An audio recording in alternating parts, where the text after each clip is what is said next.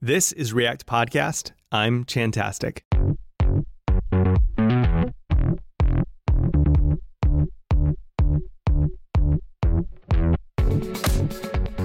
Are you new to web development and looking for a positive, inclusive community to join? Are you building a community right now and want to learn how to support it and foster the creative spirit? Have we got a show for you? Today, we sit down with Saron Yitbarek to talk podcasting, community building, and organizing the most positive conference on the planet. She is the incredible host of 3 amazing shows, Code Newbie, Base CS with Vaidehi Joshi, and Command Line Heroes. She's building community through her twice-weekly Code Newbie Twitter chats and the positive, inclusive, inspiring conference, Codeland. I wanted to have her on the show this week because tickets for Codeland just went on sale, and I think you should go. Codeland is packed with talks and workshops that show how code applies to art, music, health, and socioeconomic issues. It's July 22nd in New York City. Now, maybe you can't make it, that date doesn't work for you, but as you listen to this show, you're thinking, I really love this vision and I want to support it. You can do that through a pay it forward ticket. This is amazing. This allows someone to attend the conference who wouldn't be able to otherwise. Get your tickets at codelandconf.com. Through the course of this episode, I think that you will see why buying a ticket for someone to attend this conference is a great investment in the hands of Saron. And now, into the show. Saron, welcome to the show. Thank you for having me. It is a delight to have you on the show. I was telling a friend, I was texting with a friend of mine earlier today, and I was like, I'm kind of nervous for this interview. I'm interviewing Saron, and she's amazing.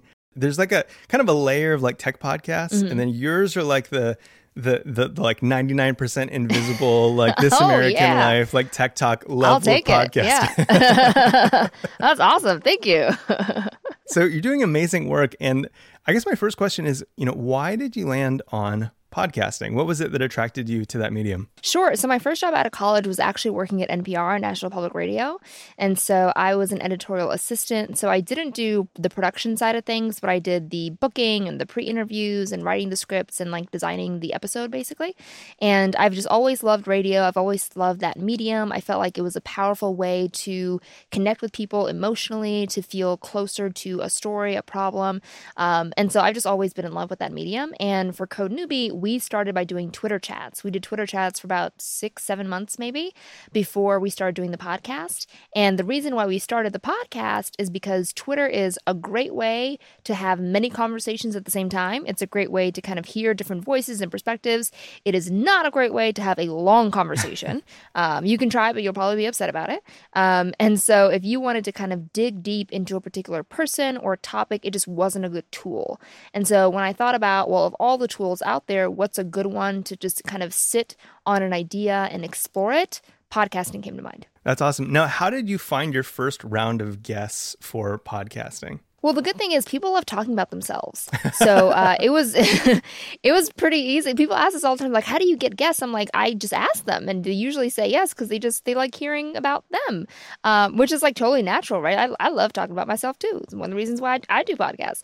And so, I reached out to folks who I personally wanted to talk to, who I thought would be a good, had a good story for our audience in particular, who'd be good for the community to hear from. I started out with people that I already knew. So either friends, acquaintances, people, fellow speakers who, I knew from the speaker circuit, things like that. And then eventually I kind of branched out to people that I didn't know at all and just cold emailed folks. So starting a little bit close and then kind of reaching out. Now, you had transitioned into programming. You went to a boot camp. Did you have a career that you were into before that, or was this your first career? I was in tech before I got into coding. Okay. So I worked at a couple of startups. I did a lot of the marketing, sales, some business development, things that weren't like product. I basically did everything that wasn't product. And I kept hitting this wall where I kept thinking, man, if I don't learn how to code and if I don't get on the engineering side of things, like I'm going to be left behind, When I looked at at the people who were valued at the company, the people whose, frankly, jobs were not in danger, it was always the developers, right? The engineers are definitely the rock stars, the people who were protected on the team, the people who were taken the most seriously, on the team. And I really wanted that. I wanted to build a career in the tech world, and it became pretty clear that the best way, or one of the best ways to do that, was to become technical myself. Now, you kind of went right from that experience, and you said NPR, right? NPR was my first job out of school, yeah. Okay, cool. Now, how long were you working at NPR or doing a developer gig before really kind of diving into the career trajectory that you're on now? Yeah, so I would say it was a total of three years pre-coding. Okay. So I was doing journalism. So I worked at NPR. I worked at Discover Magazine. That was about like a year's worth of like journalism stuff. And then I read the Steve Jobs book, which got me really excited about technology. And that's what really kind of drew my attention to that world. Before that, I never would have thought that I would be interested in anything tech related. And then from that book, I said, man, I really need to get in on this. And I cold emailed a bunch of different startup CEOs. And one of those emails turned into a coffee. One of the coffees turned into an internship, and the internship turned into a job. And then from there, I spent about another 2 years working in the startup world. And that's when I kept hitting that wall. And I went, okay, now I need to learn how to code. So about 3 years out of school where I made that transition. Now, I know that one of the like kind of key predictors of success that we've seen in a lot of people that we interview on this show is that ability to just kind of like learn in the open, to just start having that conversation, start talking about the things that you're learning, kind of write or, podcast or like whatever to the person that you needed yesterday. Was that a natural thing for you out of school, or is that something that you learned in boot camp? How'd you learn that skill and take advantage of it? Yeah, that's a great question. I think that in school, it was in the boot camp that I went to, it was super collaborative. It was very much we're in this together, don't leave anyone behind. Let's all kind of move forward on the same, at the same beat, same rhythm. And so I think that the school really set up expectations for me as a developer to think, okay, learning is natural, learning is normal, and we should all be helping each other. But I think the real driver for me was just that I was so excited. I was just so excited about everything I was learning that I just wanted to tell people what I was learning, And when you're really excited about learning a new thing, it may not feel obvious to you that like everyone else knows that thing. Do you know what I mean? Like you, the CSS the background turned yellow in CSS. Like that's exciting for me as, being a very new CSS person, but like, that's pretty basic. You know what I mean? Like no one else is gonna be excited about it. But I didn't know, right? Like I was so excited about my own accomplishments that I didn't realize that my accomplishments were pretty beginner. So that ignorance kind of allowed me to be openly excited and to share all the things I was learning without really second guessing myself or second guessing my enthusiasm. Did you have people in your classes that were I guess less open about their enthusiasm of these things, at least in a public way? And did that community help kind of bring them up in it, or was there kind of a dividing line between people who loved sharing what they were learning and people who kind of cloistered themselves away and learn in private? I don't think there was so much that divide. I think the divide was more of, why were you learning how to code at all? So for me, it was for my career, but it was also because I genuinely loved it and I thought it was so much fun and it was so interesting and it was just a fascinating journey that I wanted to be on. Mm-hmm. But for other people, it was just a job. Like it was and that's fine, by the way. Like it doesn't have to be a passion. It could totally be just, just for a job. But it was different, right? Like learning with someone who's kind of like, all right, I just need to get through this lab is very different from someone who's like, ooh, can we do this lab differently the second time around? You know what I mean? Like it's just a different environment. So and there are also people, frankly, who had other obligations. I was lucky that at that point, like I was living with my now husband, then boyfriend. I didn't have any kids, any dependents. I didn't have any, student loans. Like I didn't have any like life obligations that would have drew my attention away from school. So I had the privilege of really immersing myself and really just like relishing in every single part of it. Whereas a lot of people had like kids and mortgages and had, you know what I mean? Like had like real world things that, rightly so, like they weren't as fully enthused about it because they had other things to worry about. You know what I mean? So It definitely felt different learning based on your reasons, your reason for learning to code and also just your life circumstance. Yeah. So I want to talk about your Twitter chats in a second, but I want to dive a little bit more into podcasting. Sure. You said that you had this experience at NPR, and it seems like that really kind of invested a lot into your style. I want to talk about your style because you have an Sure. incredibly narrative style in your podcast, whether it be with the individual episodes or kind of like the arc of a season altogether. Even the fact that you have seasons and not just like a ongoing thing. What are some of the things that you learned from NPR about storytelling that really play into your podcast now? Oh, that's a good one. I feel like there's so many things. Number one is that people can be very long-winded, and so a lot of interviewing I learned from Michelle Martin, who's an amazing interviewer, amazing journalist, and the types of questions. So you would think that as an interviewer, you want to ask open-ended questions, right? If you think about like writing an essay or something, you want to say like, tell me about the theory of blah, blah, blah. And how do you think about, and you want to ask these very open questions that would allow for people to like explore and be creative. I found that in interviewing, you don't want to do that. You kind of want to ask very specific questions. In fact, closed questions are oftentimes better. Just saying to people, what do you like more, JavaScript or Python? And letting them, just, and knowing and trusting that they're not going to just pick an answer. They're going to pick an answer and then back it up, right? So there's just like so much about interviewing and asking questions that I had to learn from, and I very excitedly learned from my time at NPR. A lot of it, though, was trial and error. A lot of it was listening back to my interviews and going, it took too long for me to get this one answer I was looking for, or it took too many attempts for me to pull the story that I wanted to get from it. And there are times when, like for me as an interviewer, it's really hard for me to interrupt people. I have a very hard time because I feel like a jerk, I feel very rude interrupting people. But sometimes you got to interrupt people, when they go on forever, you got to stop them. And so that's a skill I've just recently kind of gotten a hold of. So I think just figuring out what is the right way of asking questions to get the type of conversation you want is a skill that I started learning at NPR and I'm still figuring out now. That is something that I've been learning too, like specifically that kind of giving like a or question or like a closed-ended question. Yes, or questions are the best. Yeah. Oh my gosh. And then, if it, like, well, actually it's neither of those, it's this. Mm-hmm. But yeah, it's like that option is always open and I always want to leave it open. Yes. But like kind of closing it off really does frame things quite a bit better. That's incredible advice. Now you have an amazing presence on your podcast. Oh, thank you. Do you have a background in drama, or do you have, or do you just have? Is it just in you? Is it just come out of you? So I think it comes from. I've read or listened to a ton of audiobooks. Like that was my thing growing up, is I would spend so many weekends listening to audiobooks and like drawing. That was my thing. I'd listen to audiobooks and draw. And so I think that any type of charisma I might have on the mic probably comes from just listening to a lot of audio. Interesting. And growing up listening to a lot of NPR and kind of figuring out how it should sound.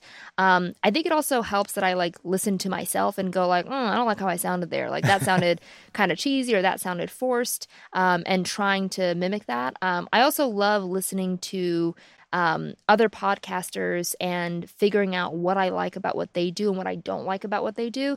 Like one of my favorite examples is he's never gonna, hopefully he won't ever listen to this when I say this, but like Alec Baldwin has this podcast called Here's the Thing, I think it is. And I only listened to one interview, but he interviewed Howard Schultz, the creator of Starbucks, CEO of Starbucks. Not the creator, sorry, just the CEO of Starbucks. And I hated the way he asked questions. It was the worst because he asked them, it sounded like an interrogation. He would go, what's your favorite type of coffee? Why? When did you try it? When's the last time you tried it? How? And I'm just like, whoa, calm down, Alec. You know what I mean? Like, it was just, but it taught me like, okay, I don't want to do that. These are the things that I don't like to do. I've been listening to Kara Swisher a lot recently with the, what is it called? Recode Decode podcast that she does, where she interviews folks. And her style is very different from mine. And I kind of want to emulate hers a little bit, where her questions are very like punchy to the point. She does not care about interrupting people. She will happily interrupt you. She will talk over you. But it doesn't sound rude the way that she does it. It sounds like all right, you have something to say, let's get to the point. It almost feels like she's advocating for the listener the way that she does it. And I would love to interrupt people that way because that's like such a cool thing to do. So listening to other podcasters and like taking notes of things I hate or things I really like and trying to incorporate those into what I do. This is something that I've found very valuable about your shows, actually, is that advocating for the listener, realizing that you are the voice of the listener, that you need to ask the question of the listener. Yes. What's a good technique for people who are interested in getting into podcasting? Like, what's a good technique for playing that role, playing the kind of like the head of the listener? I think it's very hard to be your listener if you don't spend time with your listener. Mm-hmm. So for me, the kind of natural built-in way I spend regular quality time with the community is that I do the Twitter chats, right? We do two Twitter chats a week. We do the Wednesday Twitter chats at 6 p.m. Pacific, 9 p.m. Eastern time. And then we have the Sunday coding check-ins at 11 a.m. Pacific, 2 p.m. Eastern time. And that's my like regular built-in scheduled opportunity to talk to people, hang out with them, hear their stories, get to know them a little bit better, figure out what they care about, what they're up to, what they're struggling with. And so the more time I get to spend directly engaging with the community, the better I can put on my like code newbie hat. And you know what I mean? And like pull that, because that's the thing that, is tough about managing a community is the more experience you have managing the community, the easier it is to get away from that community, right? Like when I was like 5-6 years ago when I first started Code Newbie, I was a code newbie. Now I'm kind of not, like I've gotten better at coding. And frankly, a lot of what I do isn't even technical work anymore. A lot of what I do with podcasting and writing is more like communication stuff. So, me personally, like I don't live the life of a code newbie myself. And so, the further away I get from that, that opportunity to live it through myself, I have to live through my community. And you can't do that unless you spend time with your community. So I think that's the biggest thing is to spend time with the people that you're trying to serve. I really like this idea of kind of aggregating all of the requests of your community, learning from them, and then being able to kind of, you have an expert and ask the honest question, like, what does X mean? Mm-hmm. Maybe you know the answer, but like, it's internalized through like your conversations with other people. And that's a truly beautiful thing. Yeah, and I think it also helps. So we hired a producer, and he does not come from the world of code at all. And it's been really helpful because, whenever I do an interview, I have to constantly go, wait, would they know that word? No, they wouldn't. Let me ask what that word is. You know what I mean? And having him producing the show is a nice little, reality check of, okay, would Levi know this word? No, because he doesn't, he's new to coding. Okay, if Levi doesn't know it, then I need to make sure, so it kind of reinforces, like I have someone on the team who's literally a code newbie, like very much so right now a code newbie, and that's really helpful in making sure I don't assume things about our audience. I love that. Now, through the course of your podcasting, you started in 2014. Is that right? Yeah, that sounds about right. Okay, several years now. Yeah. You have had the opportunity to talk with a lot of legends, heroes, like big influencers in code. Was that natural for you? Was that intimidating at the beginning? And I guess that's a question. Was that intimidating? What have you learned about talking with people who have a huge influence? Yeah, for me, there are people I've talked to who I don't want to waste their time. That's really my biggest thing. Like I'm very intimidated because I want them to feel intellectually stimulated. I want them to feel challenged, and I want them to feel like this was worth their time. So for those people, I'm definitely very nervous. First of all, I'm nervous for most of my interviews. Like there are very few interviews where I'm like, oh, I got this. Every interview I'm like, all right, I hope I don't mess this one up. But for the bigger ones, my biggest concern is like making sure it's worth their while, because I know that it means, I think anyone giving you time is a big deal, but I think when there's someone who's really busy or have a lot of obligations or have a lot of places, frankly, that they could be, taking up that time feels particularly precious to me. And so, I think I'm always nervous about those. I try and do my best to, over prepare as much as possible to make sure I have a really, really tight, script, a tight kind of outline of things I want to go to. I try and make sure I research them very thoroughly to make sure I don't miss obvious things or ask kind of like silly questions, So, those are definitely nerve-wracking, and it does not get easier. So, yeah. How do you resolve that tension of having an audience that is really at the beginning of their coding journey and then having a guest that's, like way far along and not feeling, I guess, like intimidated or I guess scared of, not looking like a neophyte or like asking questions that might feel kind of like offensive, like, oh, hey, I have you on the line and I'm asking you this question that you could have just easily answered over Twitter. Like, how does that feel, and how have you resolved that over the years? Yeah. So the first is setting the tone and setting expectations. So when I first reach out to folks, I'll say to them, I do a podcast that is specifically for new developers, people who are just getting into code. This is geared towards a beginner audience. So kind of setting expectations that I'm going to ask you to define some pretty basic terminology, and I'm going to ask you to explain concepts that might feel totally normal and totally, like too easy for you, but for our audience is a big deal and it's brand new. Yeah. So I think setting that tone, setting expectations are really is really important. But I think the other part is focusing more on the stories. It's much more interesting to hear, how did you get into code and what was your first language? And, like people don't really get tired of telling those stories. That's much more interesting than saying like, explain what code is, right? Like even if you could explain what code is, like that just doesn't make good podcasting. So when you focus on people's stories, then it's not really about, there's nothing basic about someone's story, right? It's like, it's their story. That's what they want to share. And they're really excited to talk about it. Now, you gave an awesome talk at, I think it was a Red Hat conference, and you talked about these code and moments. Yeah. And I think that's something that kind of ties into what you're talking about now is that there's oftentimes a story underneath what happened, a story underneath the success. And that's always really interesting. Could you explain to me this philosophy of code and that you have? Yeah, sure. So the idea with the code and is that you don't really code for code's sake. And specifically with that talk that I did, there's this idea that coding is this black and white, no emotions. It's really cold, not cold in a bad way, but just like purely logical way of thinking and of doing things that, isn't emotional and is very logical. And I just don't agree with that. I think that a lot of the biggest moments in code, whether it's, Linus Torvald being like upset and frustrated about his operating system options and deciding to create Linux, like whatever those moments are, they're based on like frustration, on excitement, on some type of an emotion. And so code isn't just about code, it's code and feelings, it's code and frustration, it's code and anger. And like to not try and shy away from those feelings, I think, one, that's what makes us human, but also I think that's what makes us really powerful technologists. Yeah.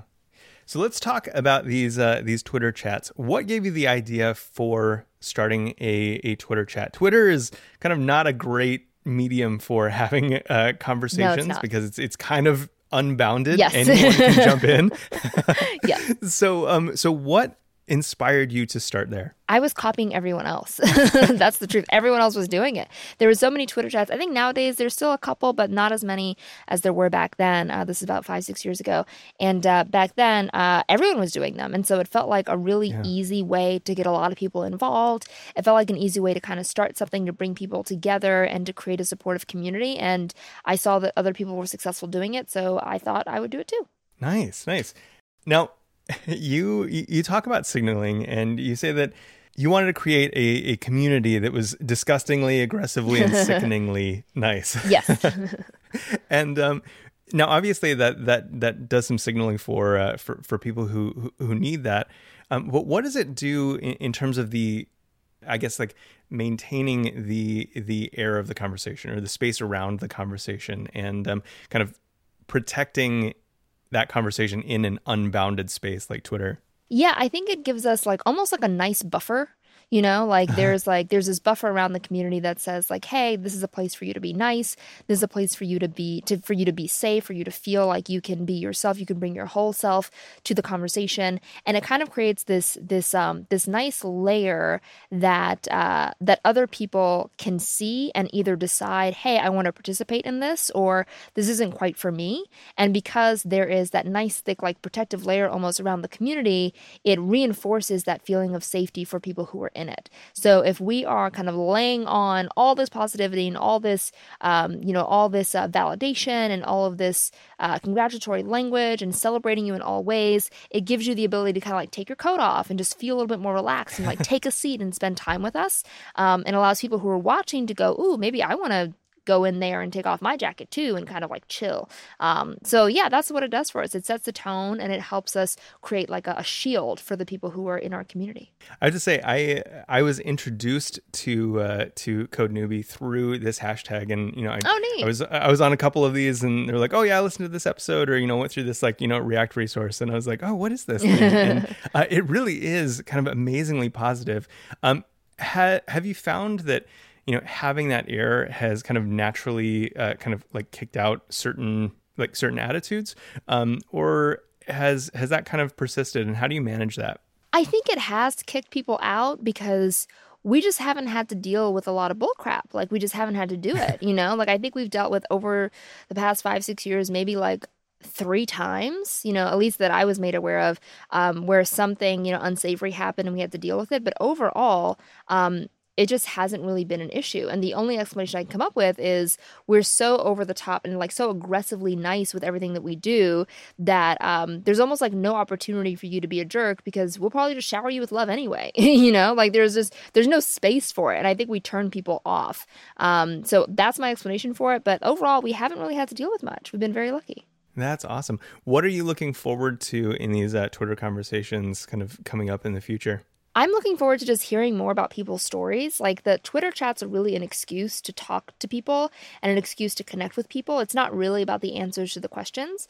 Those are great. Those make for fun conversations, but that's not really the point, right? The point is for someone to say, hey, here's my dream tech job, and someone to go, hey, I have a job for you. And that's happened before. Like, hey, I have a job opening that like maybe you should apply to. And it's those connections that really make the difference. So what I get excited about every Wednesday is seeing those opportunities and seeing those connections happen and making sure people feel like there's an opportunity to grow and to help each other grow.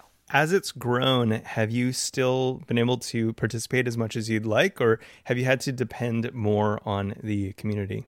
I think a little bit of both. I think that, there definitely came a point with the Twitter chats where I no longer felt obligated to respond to every person's tweet because I knew the community would do it for me. Like I would reach to respond to something and then I go, oh, you've already gotten like 5 congratulations on this. All right, you're taken care of, So there have been a lot of moments. And that's the thing too.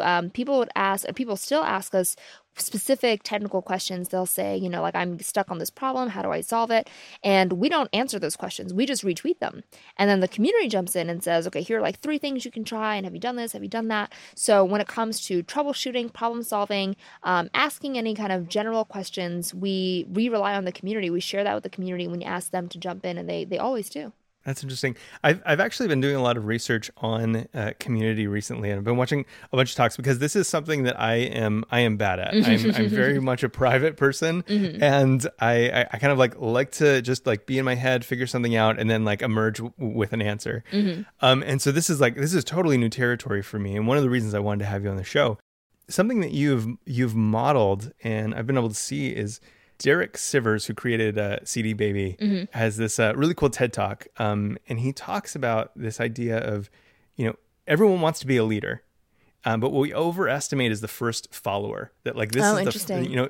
The first follower is the beginning of a movement. And if that leader can conduct or can communicate properly their ideas and guiding principles and the why to this, this first follower, then that builds the community. Like that person kind of like grows and doubles, and you have this whole doubling effect. Have you found this to be true? I mean, do you think that it could be the same if you were the only person with this vision and you didn't release that to other people in the community and give them that trust to play that role? I think that everything we do is inherently giving trust, by virtue of saying like, hey, we're going to do a Twitter chat. It's going to be open. Anyone can join in. We have, we've said to the world, like, hey, we trust you to behave yourselves. Like we don't have a private community. We don't like charge for membership or any of that stuff. And by doing that, by just the very structure of what we're doing and where we're doing it, we're saying to people, we trust you to kind of bring your best foot forward. And by us exemplifying that behavior and us being very proactive in showcasing what good behavior looks like, we're modeling that behavior and allowing people to mimic that and to replicate that. So I think just by who we are and how we decide to operate things, we've inherently given that trust, and people have luckily, done very well by that. I want to talk a little bit about Codeland. Sure. This is your conference. How many years have you been doing it now? Just 2 years. This will be the 3rd year. Just 2 years. Yeah. Wow, that's amazing. Like it feels like a much longer run than that. Yes, it does. So I want to jump into the nitty gritty and all of this. First of all, for anyone, regardless if you're going to Codeland, talking at Codeland, or whatever, you have an amazing amazing talk with not nearly enough views on it called Your Perfect Tech Talk. Oh, yeah. I love that talk. That talk was fun. It is so unbelievably good. But you break it down into this one core concept that is no one will remember what you said. They'll remember how you made them feel. Yes. So my question is to you is, how do you want people to feel attending Codeland? Yeah. Oh, I love that question. So I didn't come up with that quote. Someone else did. I don't remember who it was, but it's one of my favorite things. So for me, when people leave Codeland, I want them to feel three things. I want them to feel inspired. I want them to leave thinking like, oh my God, that person did this amazing thing. I can do it too. I want them to feel educated. I want them to feel like they've grown a little bit. They've learned something they didn't know before. And I want them to feel activated. So I think a lot of times you go to a conference, we're filled with all this positivity, all this energy, and then we kind of go home and there's like the post-conference slump, where you're kind of like back to your usual grind and like all those feelings are kind of like gone and you kind of wish you were back at the conference. I don't want you to feel that way. I want you to go home and think, I can't wait to go do something about what I learned, about what I took in at this conference. So, and that's what I tell all the speakers. I work personally with each speaker. I do personal coaching. And that's how we start off all of our conversations is your job is to make people feel inspired, to make them feel a little bit smarter, and to make sure they feel activated once they leave. Now, that's a lot of work. What does that coaching look like as you're preparing all your speakers for Codeland? Sure. So there are three parts to the coaching. The first is the outline. So our speaker lineup is a mix of CFP and then a mix of invited speakers. So it's about half and half. And so my job is for the people who've submitted through the CFP, we'll review their outlines that they propose, kind of make sure that's in good shape, make sure we're all on the same page in the shape and trajectory. For the invited speakers, I ask them to write an outline and then we'll review that together. And then after we're kind of good on the skeleton, on the bones of the talk, then we'll move on to slide creation. I think slides are super important. I think slides are like very poorly done, just generally speaking. And so usually, especially for, people who are not seasoned speakers, and for us, we have a lot of first-time speakers, there's just too much text, on the slide. The slides aren't well organized, just very like understandable, mistakes. And so I ask people to do like a first draft of their slides, and then we'll meet and then we'll review them together. I'll give them some pointers, some feedback on like each and every slide, make sure that's in good shape. And then the final stage is the rehearsal. So I ask them to prepare and get everything ready. And then we'll do like all the talks are about 15 minutes. So they're like relatively short talks. Oh, wow. I think most things should be 15 minutes long. And so we'll do the rehearsal and then I'll give them notes and feedback on that. So it's like a 3-stage process. And my goal by the end of it, it's even with the amount of time we put into it, like it's still giving a talk is very much based on, or how good the talk is mostly based on how good of a performer you are. That's one thing that I've learned is like more than anything, talks are, at least good talks are not lectures. They're not like, they're not speeches, they're performances. And it is very hard, no matter how much time I spend with people, it's really hard to teach people how to be a good performer. That takes years of practice, And so my goal is to make sure the content is very solid and that the speaker feels confident and comfortable giving the talk and kind of like hoping the performance part is like mostly there. So yeah, that's how I approach coaching. Have you seen any like big breakthroughs? Do you have repeat speakers? I think there are 2 repeat speakers we have this year. Katrina Owen is coming back again. Okay. And Scott Hanselman's giving the keynote again. Awesome. Everyone else, I believe, is new. Yeah.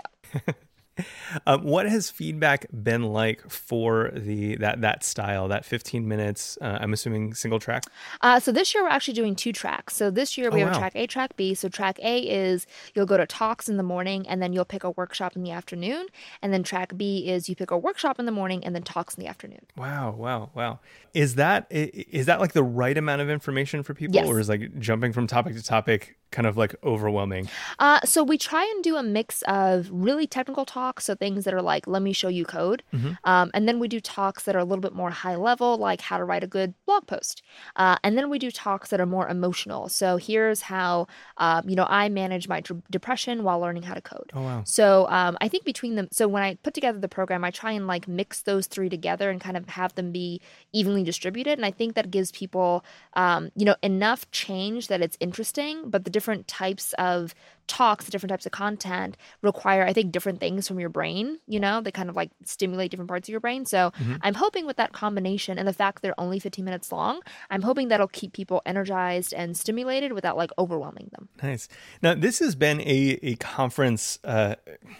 that has been adapting year over year. Mm-hmm. What was your thought process when you decided to do the first one?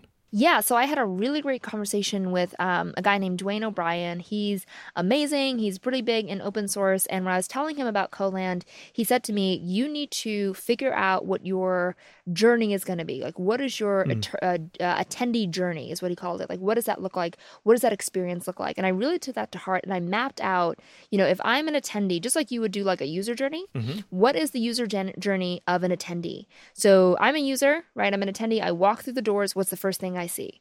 I see a sign. It says Codeland with, hopefully like an arrow saying like, go this way. So I'm not lost, right? And then I go that way. And then what do I see? Do I see one table, two tables? Is there a line? Are there multiple lines? Yeah. Or do I see any personnel yet? Are there any volunteers ready to greet me? What's the process of getting my badge look like? Do I get my badge in a swag bag? Do I get just the swag bag? Do I get just the badge? There are all these like little things, that when you're mapping out and creating the user story of an attendee that you got to think about. And it's really hard to kind of see those things until you put it to paper. So I wrote out like a story, a flow for every single part of like every touch point that the user would come across from the moment they walk into the building to the moment they leave. And then at each touch point, I would say, okay, in order to make the badge registration process phenomenal, here are the things that we need to make it happen. In order to make the getting food experience phenomenal, here are the things that need to happen. And so, just really, really being very specific and very intentional about designing that experience and designing for that experience is one of the things I spent a lot of time thinking about that first year. Was there one thing that you hyper focused on and didn't end up mattering in the end? Ooh, that's a good question. Okay, so one thing that I think was totally like not really important and not necessary is, so I was told by conference organizers to make sure everyone stays hydrated. Just like make sure everyone has plenty of water. It's super important. You get tired, you get like low energy at a conference, it can be overwhelming. So make sure everyone's hydrated. So I think the first year I bought like 2,000 bottles of water. Wow. Which is like a lot of water. A lot of water. I think it was 2,000, maybe it was 1,000, but it was just a lot of water either way.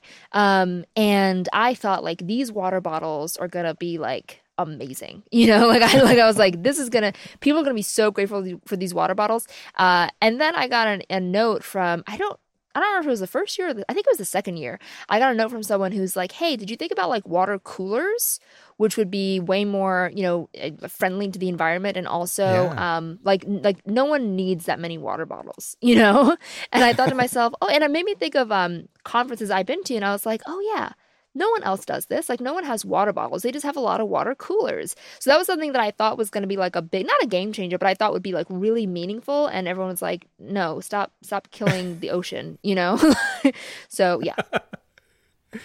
Now, you've been pouring your heart and soul into this conference. What does it feel like to get that feedback? How do you interpret it? Yeah, so I think any type of constructive criticism is always going to be met first with anger. I think that no matter what they say, no matter how kindly you put it, I think the natural reaction is always, oh, really? Do you know how hard this was? You know what I mean? Like that's just always natural reaction.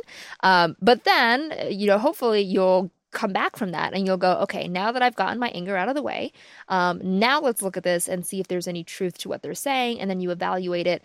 And then you kind of have to have a very honest conversation with yourself that goes, okay, but are they right? And if they are, what are we going to do to change it in the future? So I like to think I'm very good at constructive feedback and I take it to heart, but it definitely doesn't mean that like my ego isn't hurt a little bit. Like every piece of feedback always comes with like a little bit of a slap to the ego, but you got to bounce back. And if you want to do a good job and if you want to improve, you have to take that and you have to, make it better and act on it anyway. What's something that you didn't know last year that you're excited to implement this year? Childcare. I'm so excited to implement childcare. Yeah, that was something that the first year was brought to my attention like 2 weeks before the conference, and it was just like too late to do anything about it. Yeah. And then the second year, we tried to do on-site childcare, but because of building restrictions, we just like legally we're not allowed to. Yeah. And so we had a childcare fund that allowed us to reimburse people for childcare. So we tried to like find a way, like around that. Oh, wow. But this year, because we're in a new venue, we're able to actually provide on-site childcare. So I'm super excited to finally reach that goal.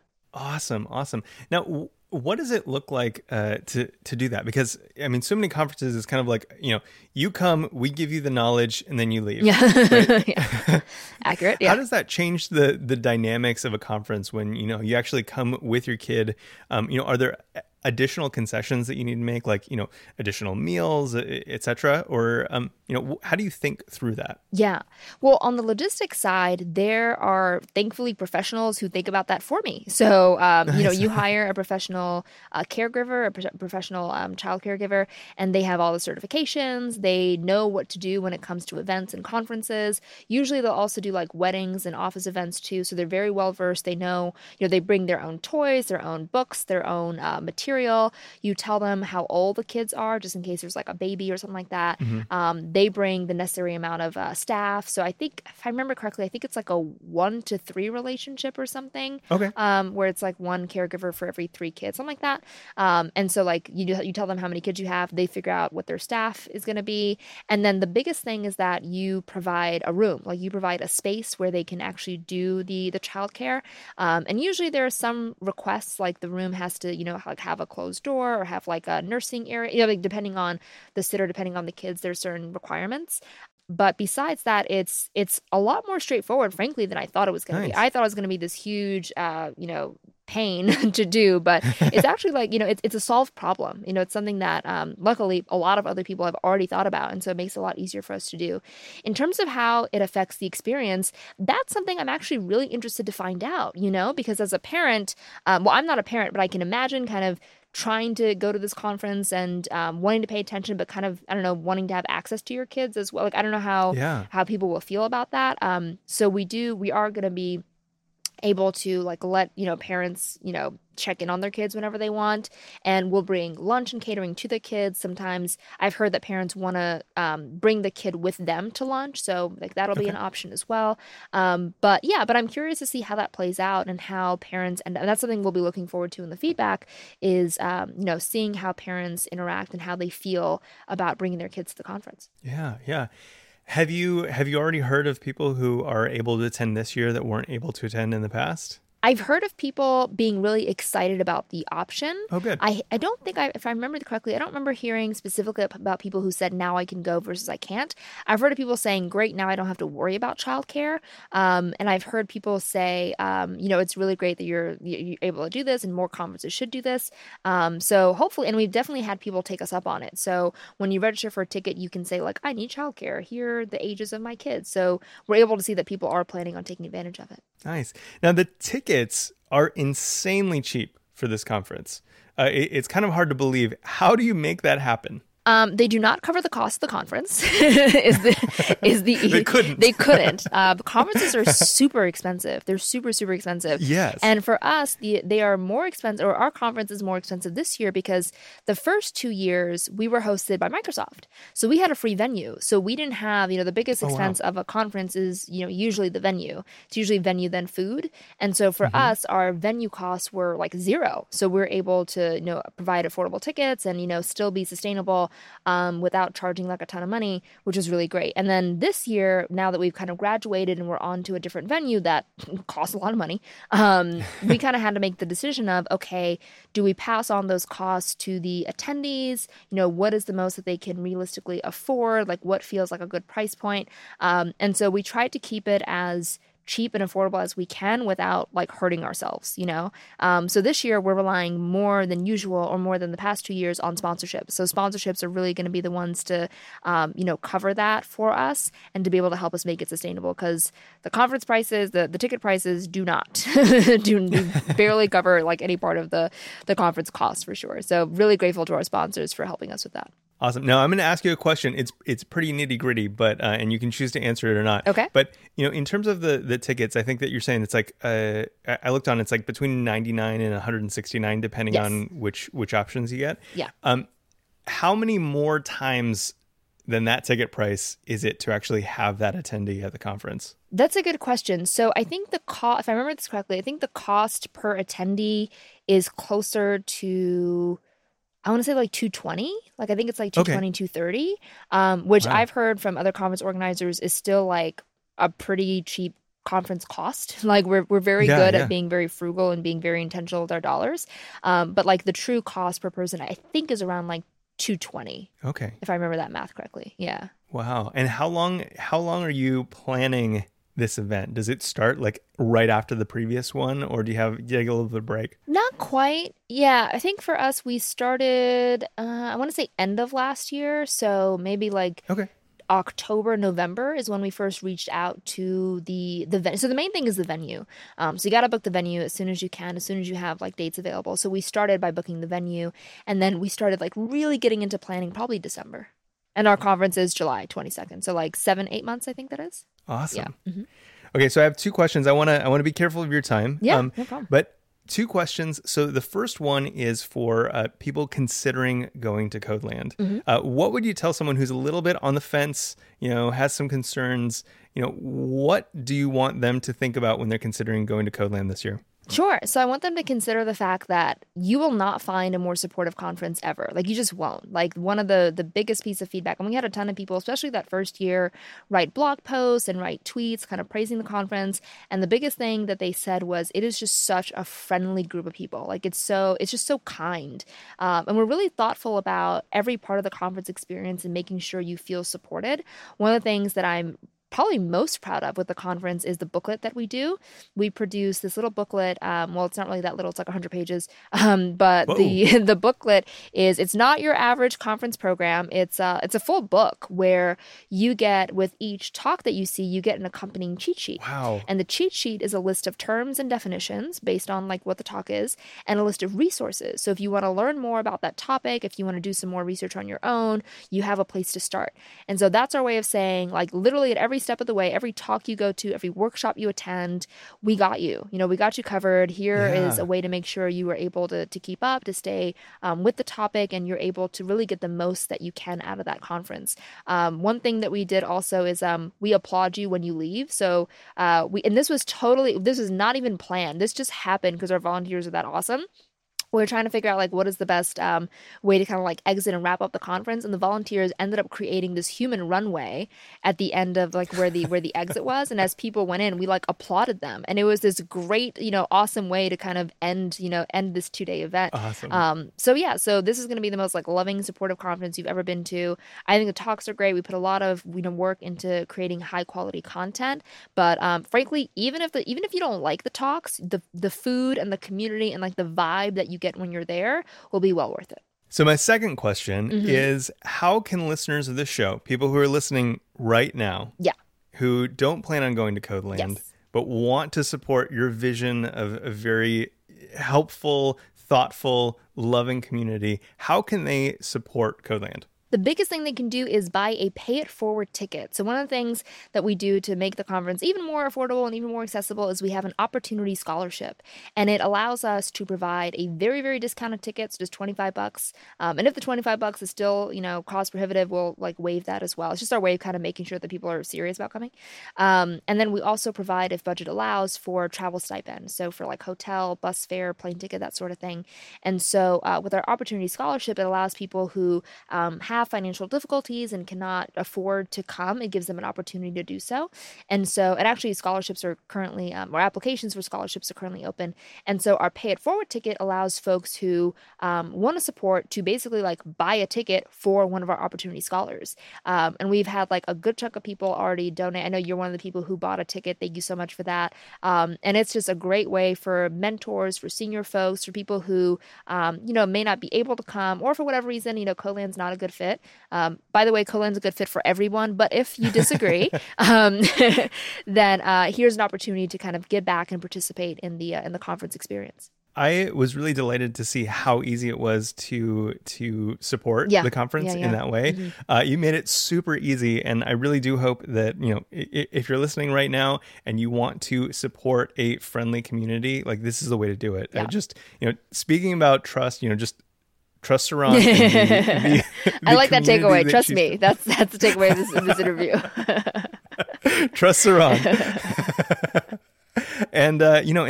And just invest in something that is already happening, already helping people out, already doing some really good work in people's lives, whether they be, brand new developers or people in a transition. Yep. Thank you so much for your time. Is there anything that you would like to say as we kind of wrap this up?